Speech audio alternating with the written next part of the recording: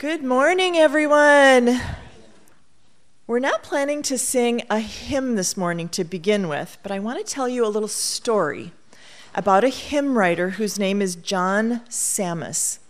John was born in Brooklyn, New York in 1846, and he moved to Indiana when he was 22. And he was a lost young man, like the prodigal that we read in our lesson this week. But he was found by God, and he was saved by God's grace.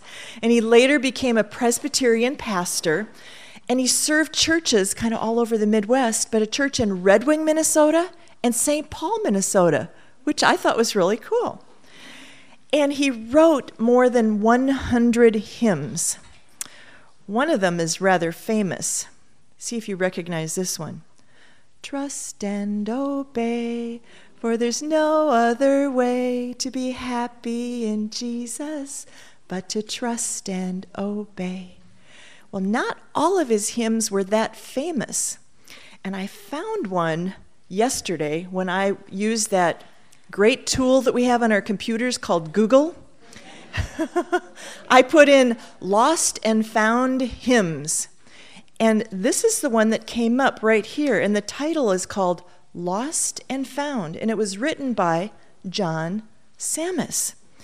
And I just thought it was so beautiful the way it fit with our lesson today that I want to read to you the lyrics, because I wasn't familiar with this hymn at all, and I didn't figure any of you knew it unless there is somebody that knows it. No? Okay. Let me read to you. Stanza 1. What were we when mercy found us? Captives unto death and sin, clouds and darkness closed around us. All was hopeless, night within. We were lost, but Jesus found us, burst the bonds of death that bound us, wrapped the robe of grace around us, and the heirs of glory crowned us. Stanza 2. What are we since mercy found us? Blameless, spotless in his sight, sons and saints, his word has crowned us, called to walk with him in light. Yes, we were lost, but Jesus found us, burst the bonds of death that bound us, wrapped the robe of grace around us, and the heirs of glory crowned us. Stanza 3, what shall we be? That's a story never uttered or expressed. We shall see him in glory and be folded to his breast. We were lost, but Jesus found us, burst the bond of death that bound us, wrapped the robe of grace around us, and the heirs of glory crowned us. Isn't that beautiful? John Sammis. All right. Well, this morning we have the joy of hearing from Jenny Naselli, so I'm going to ask Jenny to come. Jenny is a dear sister, a follower of Jesus, wife of Andy, who some of you know from our current Sunday morning sermon series on predestination. And we're so glad that Andy has been teaching us, and we're so thankful for the Naselli family. Jenny is the mother of 4 beautiful daughters. She's a homeschool teacher. She's a member of Bethlehem. She's a sister. She's a daughter. And when she isn't teaching the little girls, she loves to bake sourdough bread and grill chicken, right? Okay. And she is such an encouragement to me, and I count Jenny as a dear friend. And it's my privilege to have Jenny here this morning, so I would love to pray. Lord, would you strengthen Jenny this morning? Would you just give her the grace and the strength and the focus that she needs for this wonderful task of opening these parables of the lost and the found for us. I pray, Lord, that you would open our eyes to see, that you open our ears to hear, that you would open our hearts. And Lord, would you transform us through the power of this word this morning, we pray. In Jesus' name, amen. Before I start, I just want to thank you. Many of you in this room are older than I am, and I don't mean that as an insult. I'm honored that you would ask a younger woman to teach, and I want this to be an overflow of what I found when I was studying, but at the same time, I also know that many of you have known the Lord a lot longer than I have, and I'm eager to learn from you too.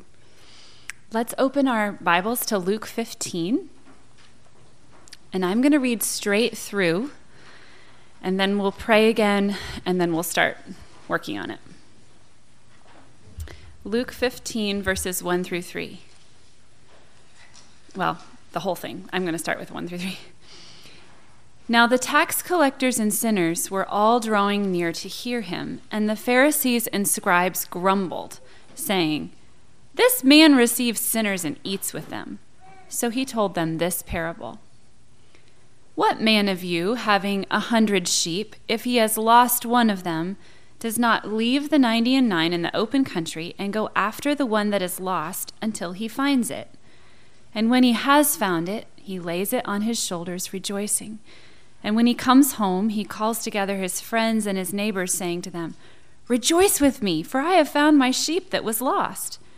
Just so, I tell you, there will be more joy in heaven over one sinner who repents than over 99 righteous persons who need no repentance. Or what woman, having 10 silver coins, if she loses one, does not light a lamp and sweep the house and seek diligently until she finds it? And when she has found it, she calls together her friends and neighbors, saying, 'Rejoice with me, for I have found the coin that I lost.' Just so, I tell you, there is joy before the angels of God over one sinner who repents." And he said, "There was a man who had 2 sons. And the younger of them said to his father, 'Father, give me the share of the property that's coming to me.' And he divided his property between them. Not many days later, the younger son gathered all that he had and took a journey into a far country, and there he squandered his property in reckless living. And when he had spent everything, a severe famine arose in that country, and he began to be in need. So he went and hired himself out to one of the citizens of the country, who sent him into his fields to feed pigs. And he was longing to be fed with the pods that the pigs ate, and no one gave him anything. But when he came to himself, he said, 'How many of my father's hired servants have more than enough bread, but I perish here with hunger? I will arise and go to my father, and I will say to him, Father, I have sinned against heaven and before you. I am no longer worthy to be called your son. Treat me as one of your hired servants.' And he arose and came to his father. But while he was still a long way off, his father saw him and felt compassion and ran and embraced him and kissed him. And the son said, 'Father, I have sinned against heaven and before you. I am no longer worthy to be called your son.' But the father said to his servants, 'Bring quickly the best robe and put it on him, and put a ring on his hand and shoes on his feet, and bring the fattened calf and kill it, and let us eat and celebrate. For this my son was dead and is alive again. He was lost and is found.' And they began to celebrate. Now his older son was in the field. And as he came and drew near to the house, he heard music and dancing. And he called one of the servants and asked what these things meant. And he said, 'Your brother has come, and your father has killed the fattened calf, because he received him back safe and sound.' But he was angry and refused to go in. His father came out and entreated him. But he answered his father, 'Look, these many years I have served you and never disobeyed your command. Yet you never gave me a young goat that I might celebrate with my friends. But when this son of yours came, who has devoured your property with prostitutes, you killed the fattened calf for him.' And he said, 'Son, you are always with me, and all that is mine is yours.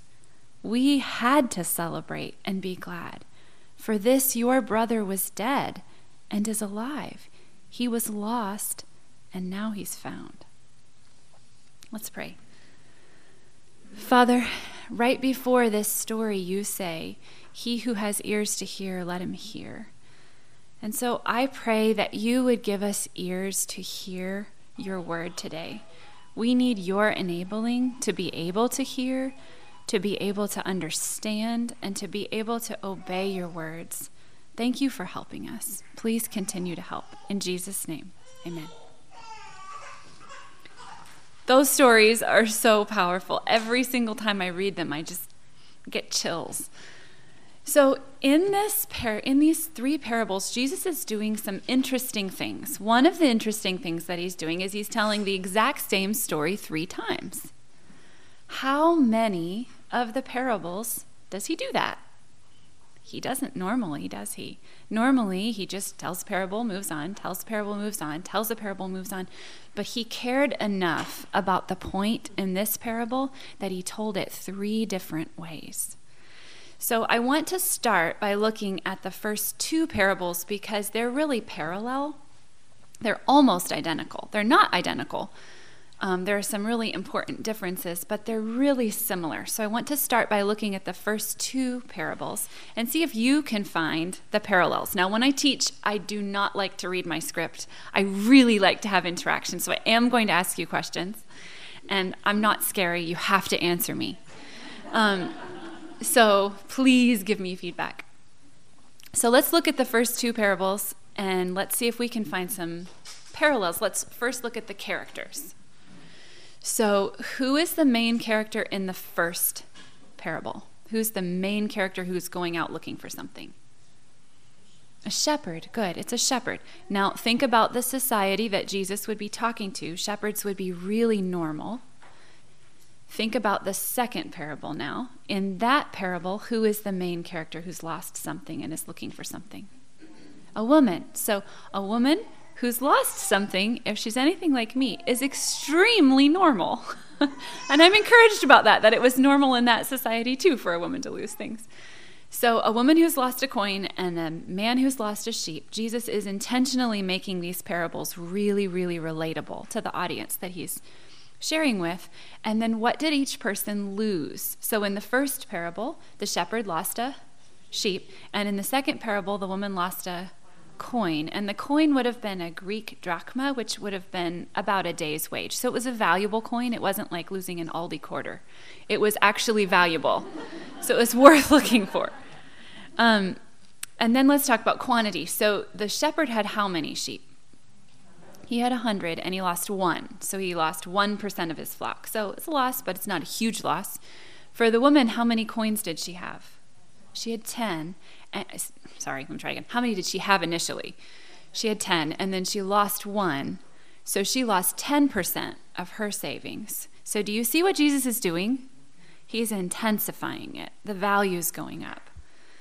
Now I want you to look and see if you can find any repeated words. So I'm just going to pause, go back and look at the first 2 parables. I found 4 words that Jesus repeats over and over. Lost is 1. Good. The opposite of lost is found. Good. So he repeats that one. Then there's 2 other words that he repeats. Joy and rejoice. Good. And one other one. It's at the very end of both of the parables. Repent. Good. So hang on to those words. I'm not going to define them yet, but we're going to come back to those in the last parable. Okay, and then let's look at the parallel reactions of both the shepherd and the woman. So how did they both respond when they find their lost thing? Yes, they have joy, but they don't just respond with joy. What did they do specifically? Yes, good. They're calling other people to share their joy with them. So it's not just, oh, I found it. It's, look, I found it. So the joy is big and it's inviting other people in. Okay, so let's take that framework. It's almost like Jesus gave us an outline twice to make sure we got it. And he did it one for men and one for women so that we would both have somebody relatable. And then he goes into his story. Now, I don't know if you noticed when I was reading, but the story really changes in almost like in genre. The first 2 are pattern stories, and they're very patterned.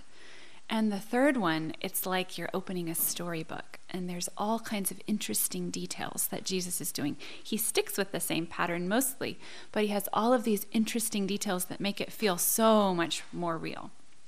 So let's look at the characters for the third parable now. The characters change pretty drastically in the third parable because there are more of them. So instead of there just being one person who's lost a thing, now we have a father and we have 2 sons. So now we have 3 characters. And the main character changes from the person who loses something to the lost thing. So imagine if in the first 2 parables, if Jesus had told it from the perspective of the lost coin, or if he told it from the perspective of the lost sheep. I've read children's storybooks that are told from the perspective of the lost sheep. Why do you think Jesus changed it? Why did he change the main character to be the lost thing instead of the one that was looking? What? The value goes up. Good. Very good. Also, how does it help us when we're listening to the story? How does it help us to put ourselves into that third story? What's he doing? The value goes up, and also we can relate. Because suddenly we understand how the lost person feels, and we can say, ooh, that sounds like me. I was like that. So the character shifts from it being the person looking for something to being the actual lost thing. It's told from that perspective. There are more characters. And then Jesus intensifies again. So if you lose a sheep, it's sad because it might get eaten by a wolf or a bear. If you lose a coin, it's sad because you probably worked hard for that coin. But what is the thing that's lost in this parable? A son.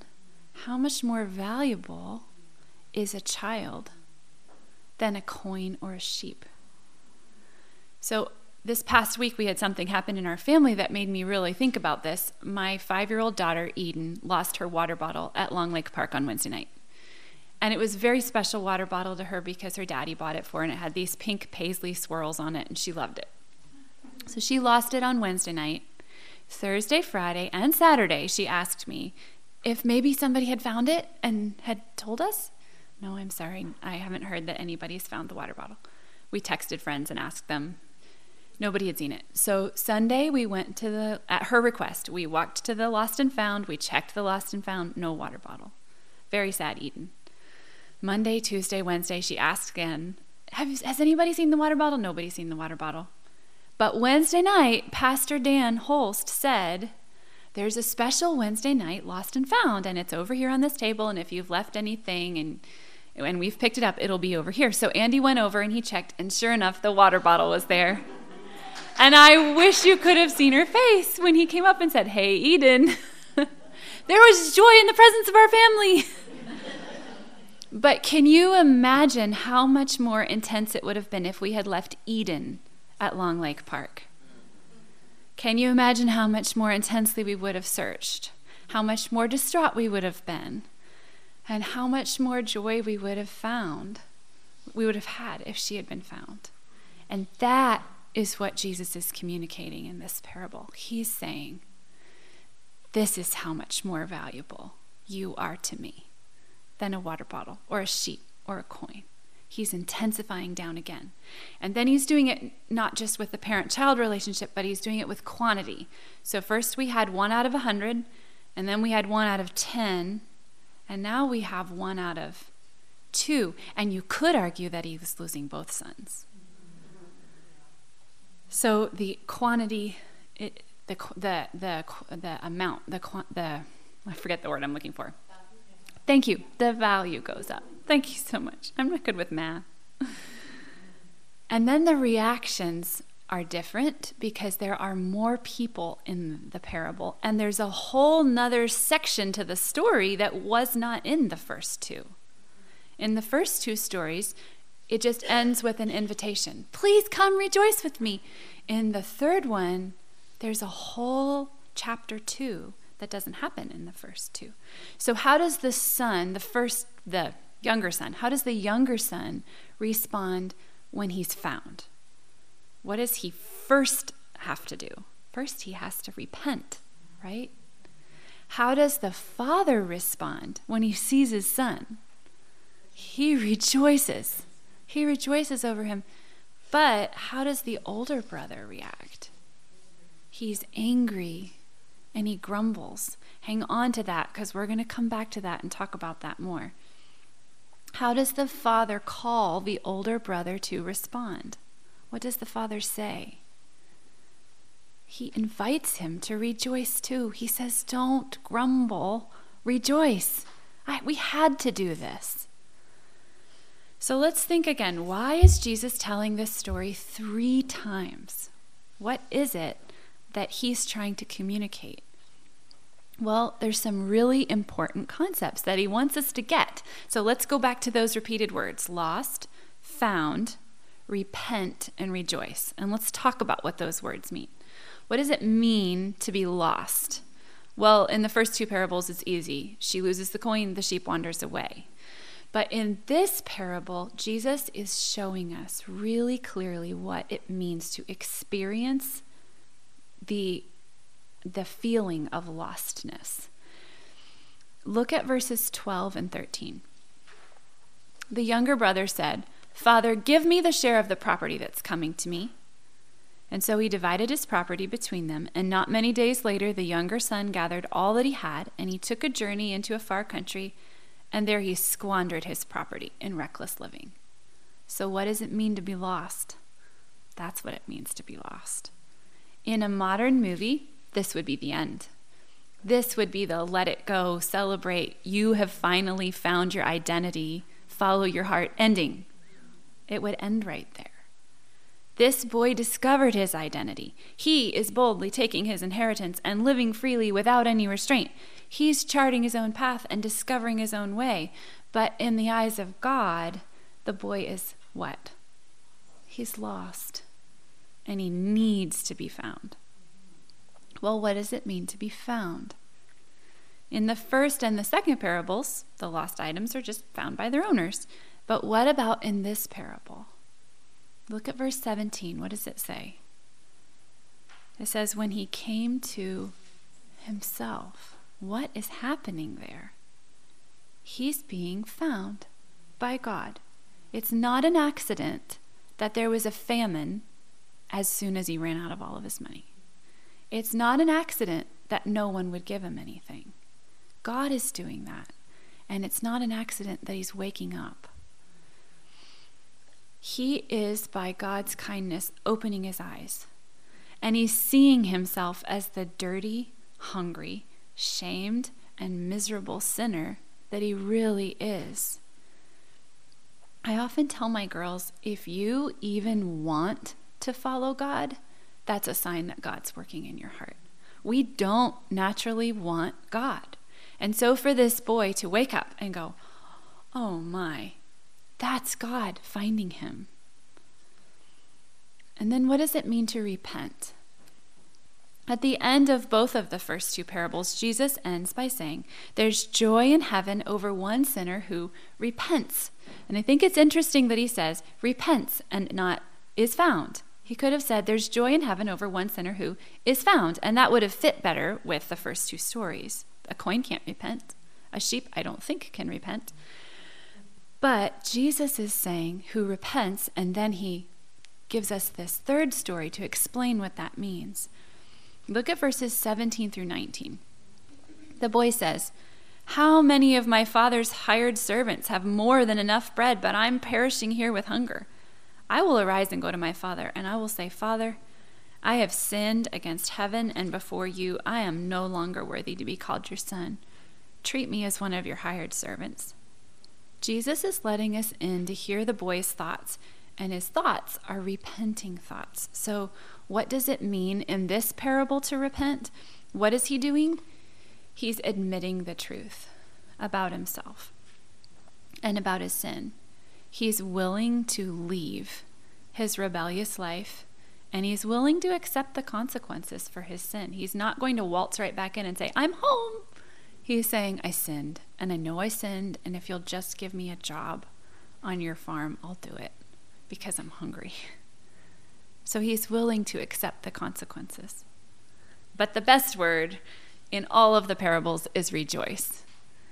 And this parable shows us what it means for the Father to rejoice. How does the Father respond? Look at verses 20 through 24.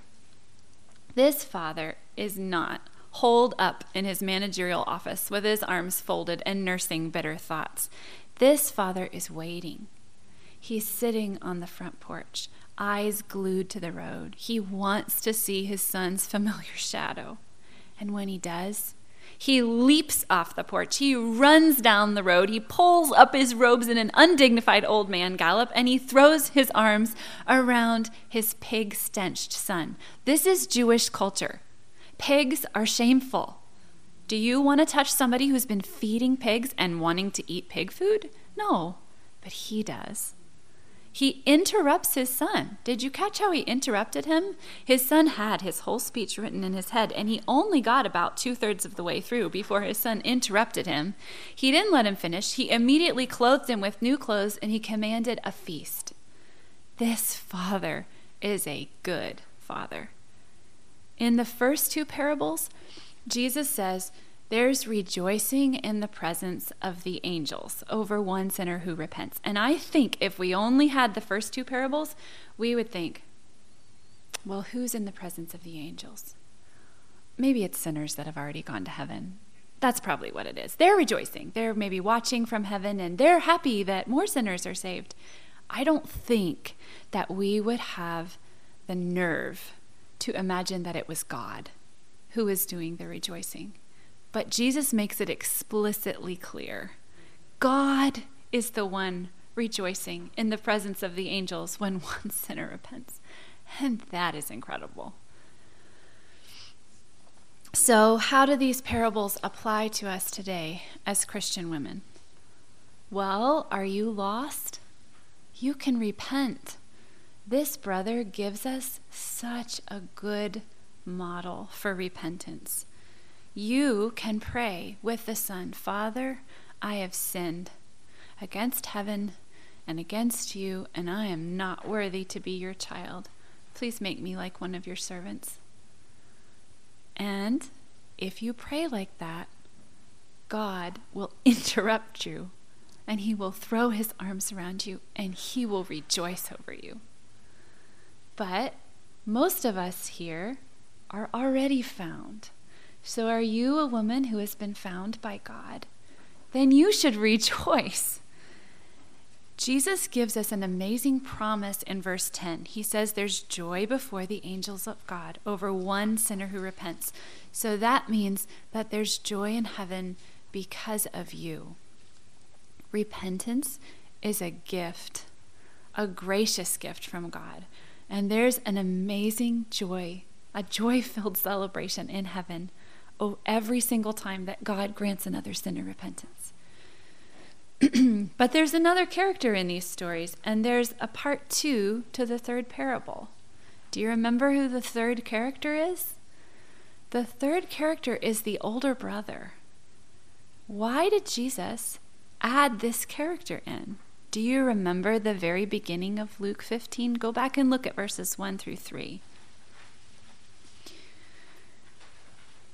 Now the tax collectors and the sinners were all drawing near to hear him, and the Pharisees and scribes, what? Grumbled, saying, this man receives sinners and eats with them. Now, have you ever made a meal, a really good meal, that you put a lot of thought and time and effort into, and you were excited to bring it to the table, and you put it on the table, and people grumble? How do you feel about that? Do you feel righteous indignation? I think Jesus felt righteous indignation. Look what he's doing. He's rescuing these people. And there are people who are going, I don't like it when you serve food like that. And it made Jesus angry because there is a righteous kind of anger. Jesus is saying, what are you doing grumbling? You're supposed to be rejoicing. So how does that apply to us as Christian women? Well, what do we think about people who unfairly keep raising our taxes and causing inflation? What do we think about white-collar criminals? What do we think about people who collude with foreign governments to try to cause our harm and their profit? What if we saw a bunch of people like that crowded around Jesus? What would we be tempted to do? That's convicting to me. But what's even more convicting to me as I thought about this, and I thought about what it would really mean to be the older brother in this story, I started wondering, am I ever tempted to respond like that with grumbling? When someone who has lived a rebellious life for all of her life suddenly turns to God, leaves her life of sin, and is gloriously saved. Now, of course, all of us would immediately say no. No, we would never feel that way. We are Christian women, we rejoice. But really, do we rejoice? Or are we tempted to resent the blessing and the attention that they're getting for their repentance? Do we resent God's kind blessing on their life when they have lived decades of a life so contrary to God's law? Are we tempted, like the older brother, to hold up our obedience before God and to remind him that we have been serving him much, much, much longer than that sister over there and not received such a celebration as she's receiving? That's convicting to me. Are our hearts responding then with grumbling or with rejoicing over God's generous mercy? So that's the main point of the parables. Jesus wants us to respond to his flagrant mercy by rejoicing and not by grumbling. Jesus tells us there is more rejoicing in heaven over one sinner who repents than over 99 who need no repentance. Are there really any people who need no repentance? No, but there are a lot that think they don't. Jesus is the one who calls to his friends, "Rejoice with me, I found my lost coin." Jesus is the one who calls, "Rejoice with me, I found my lost sheep." And Jesus is the one who ends the parable with these words, "We had to celebrate and be glad, for this your brother was dead and he's alive again. He was lost, but now he's found." Let's pray. Father, thank you for your incredible, amazing mercy. Thank you for seeking each one of us when we were lost. Thank you for granting us repentance and for rejoicing over us when we were found. Would you please enable us to respond to others' forgiveness with the same joy that the angels in heaven show over a sinner's repentance? We need your help. In Jesus' name, amen.